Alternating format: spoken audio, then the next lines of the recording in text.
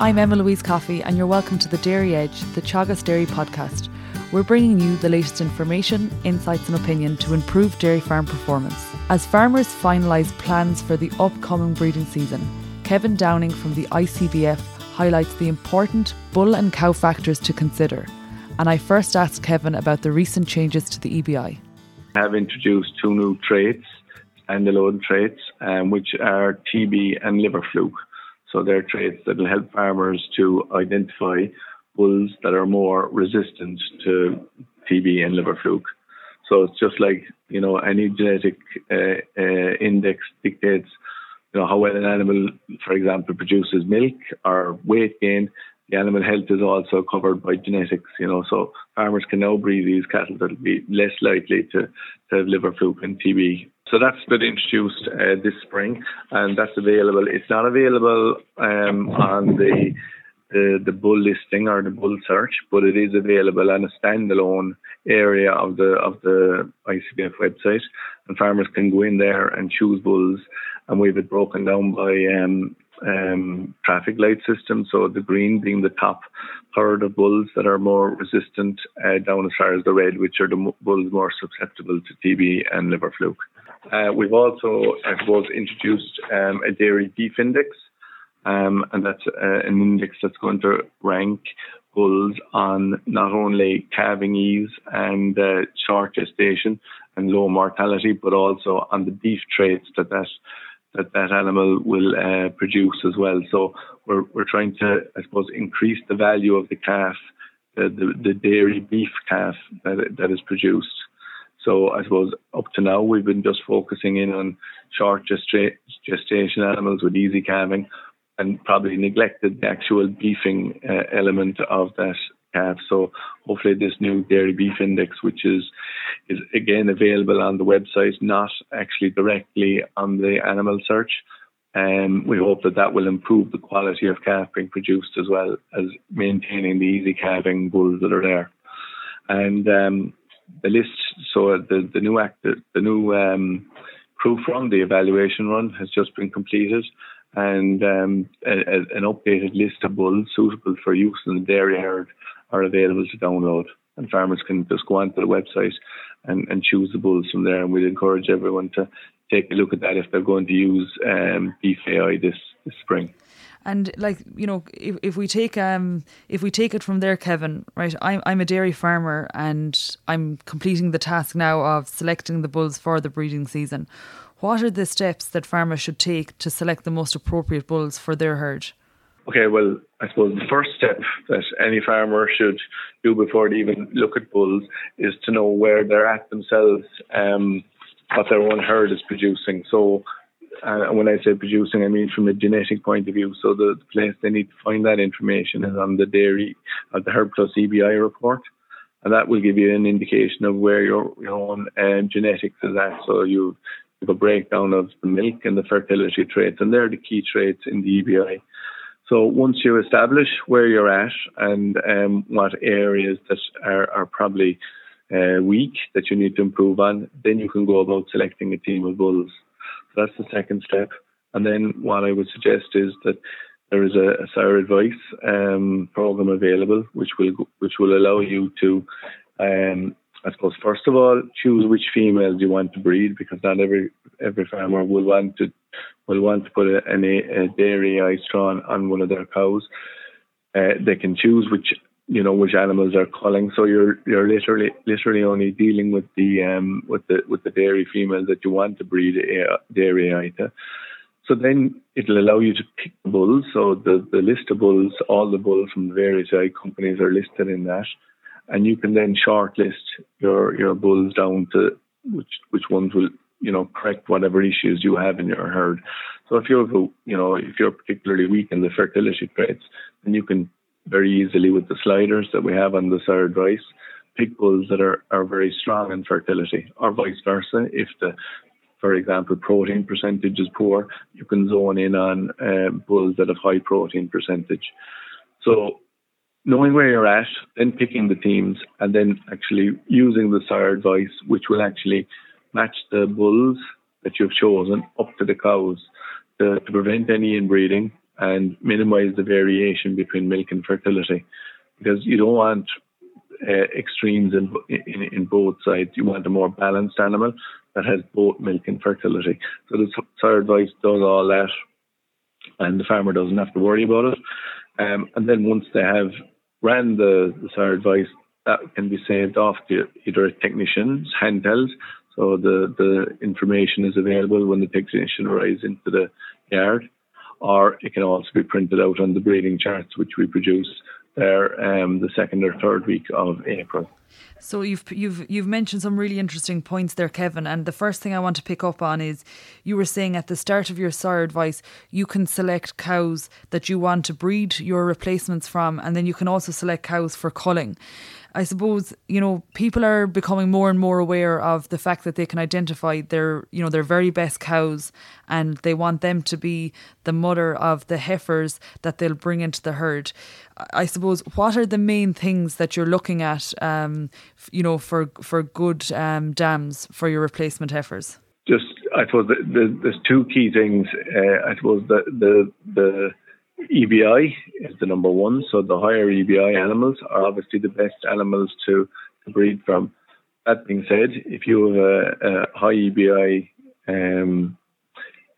cow that's calving in April, she is not going to be, as profitable as a cow that's calving in February. So again, I suppose you have to also look at the calving date of your cows when you're choosing whether you breed dairy to that animal or not. But it's the EBI is what you look at. So the higher EBI, the more profitable the progeny will be.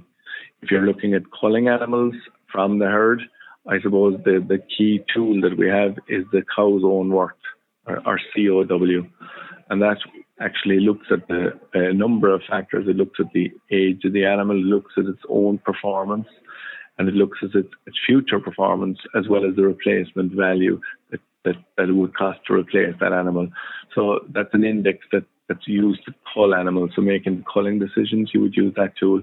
And then for selecting the ones that the highest EBI ones is the ones you should be breeding from, bearing in mind the calving date that cow has had as well. So as I said, the really late calving ones, they might be more suitable to putting a beef straw on those. And I guess, you mentioned the cow's own worth index, and people are beginning now to settle in terms of cow numbers, so they are taking cognizance of animal performance, and they're not just culling empty cows in the herd. And I suppose if we move on then, in terms of the bull selection, there's a big debate every year on farms. Will we just use daughter proven, or will we have a mix of daughter proven and genomically selected? We have discussed this on the podcast before, but I suppose, what is your thinking on that, Kevin, based on, I suppose, what you're seeing in terms of performance from the daughter proven and genomically selected bulls? Okay, so I suppose the first thing you have to say is what is a daughter-proven bull? And I suppose in the past, if you go back, maybe 10 years, bulls that were on the active bull list, when they said daughter-proven, they more than likely were proven for fertility as well as milk.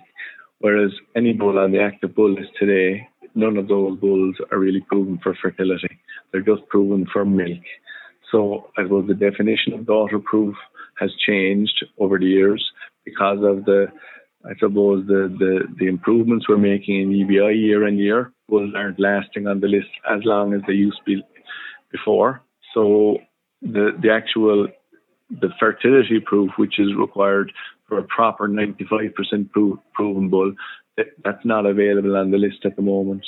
So that's the first thing I'd say. So whether you use daughter proven then or genomically selected, I suppose the evidence over the last while is that there is an over-prediction in the EBI, something in the order of maybe in the last group up to about €30 of an over-prediction. But it's not just for GS bulls or genomic bulls, it's across all the different categories. I suppose the reason for that is because what I said already is they're not fully proven, these daughter-proven bulls, they're not fully. So they still have a lot of genomics contributing to their EBI. So all categories of bulls are probably being slightly over-predicted. And that's just something that we have to build into our models, and I suppose it is consistent with international experience that is happening, in other countries as well. But I suppose if we were to look at using GS versus daughter-proven, if you just use, we'll say, a team of daughter-proven bulls and looking at the active bull list from this spring, if you take the top 20 bulls and compare their EBI with the top 20 bulls that are GS, you're looking at a €70 difference between the daughter-proven and the GS bulls. So yeah, if you can use it, but you're looking at, at €70, you're looking at, 3 to 4 years of genetic gain will be lost if you just focus in on daughter-proven. Now, that's not to say you can't use a daughter-proven bull or two in your team. By all means, that's not to be discounted, but just focusing in daughter-proven, you are going to lose genetic gain, and those bulls can drop as well. I mean, a daughter-proven bull currently on the list, can drop between, plus or minus maybe €90, whereas a GS bull has a plus or minus maybe €110. So there isn't a huge difference between those. And again, to minimize the risk, you just need to use a team of bulls. And in the past, I suppose we would have been recommending 5 bulls. That recommendation has moved to 8 bulls now. And I suppose the reason being is a lot of the bulls are out of, a lot of the bulls in the active bull list might have the same sire. So, if that sire falls, then it might affect a couple of bulls on the actual list. So we've moved our recommendation up to 8 bulls for your typical 100 to 150 cow herd. You should be using a team of 8 bulls. And I suppose that was my next question. So you've answered that, Kevin. But I suppose just to recap and emphasise what you're saying is the your team of genomically selected bulls is €70 ahead of your daughter proven, and you've identified that as 3 to 4 years of genetic gain. And I suppose if we just look at the €70 based on, I suppose, some of the work done with, say, ICBF and Chagas, each euro in EBI will leave an additional €2 in profit per lactation. So that's €140 additional profit from, I suppose, the offspring of the genomically selected bulls compared with the daughter proven bulls. If we're looking at a 100 cow herd, Kevin, how many AI bred replacements do they need? Okay, so typically looking at a replacement rate of 18 to 20%, which is the average that we have in Ireland. You're looking at, I suppose, the best herds, with a maybe using 2 straws to get a cow and calf. You're looking at, I suppose, 80 straws for a 100 cow herd. So that's 4 straws per cow, because half of them are going to be male, half will be female. So, to get 20 animals, you're looking at 80 straws. So, and that's a minimum, and they're the better performing ones. So the range would be 80 to 90. I suppose one thing which, if we could give any advice, is as well, is the stock bull usage. If you are going to use a stock bull, you should really focus in on the EBI of the bulls that you are buying. Like the average EBI of the stock bull in Ireland at the moment is, €100 behind the AI bull. So, it's €110 versus €210. And like, as you said already, for every €1, it's €2 in profit.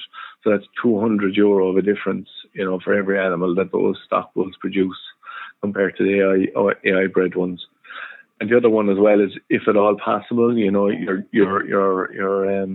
heifers, they're the best genetics in your herd, because they're the latest I suppose genetics, and that's where you're going to see your biggest gain as well. So using AI on heifers as well is key, and trying to get those, I suppose, those cows, those heifers calved down again, at 22, 26 months of age.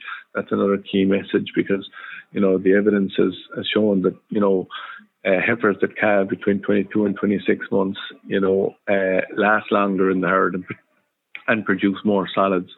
And, currently we're only at about 70% nationally of animals calving in that window. So again, focusing in on your early calving cows, making sure that they're bred to dairy AI, and making sure that they're getting a good start from the word go, will help you achieve those kind of 22 to 26 month calving targets.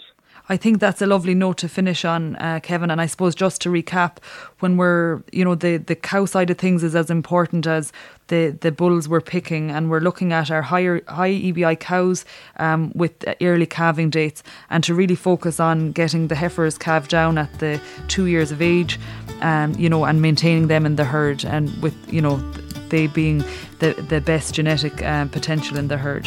Thank you, Kevin. No problem. Thank you, Emilise. That's it for this week's episode of the Dairy Edge podcast, and my thanks to Kevin Downing for joining me on this week's show.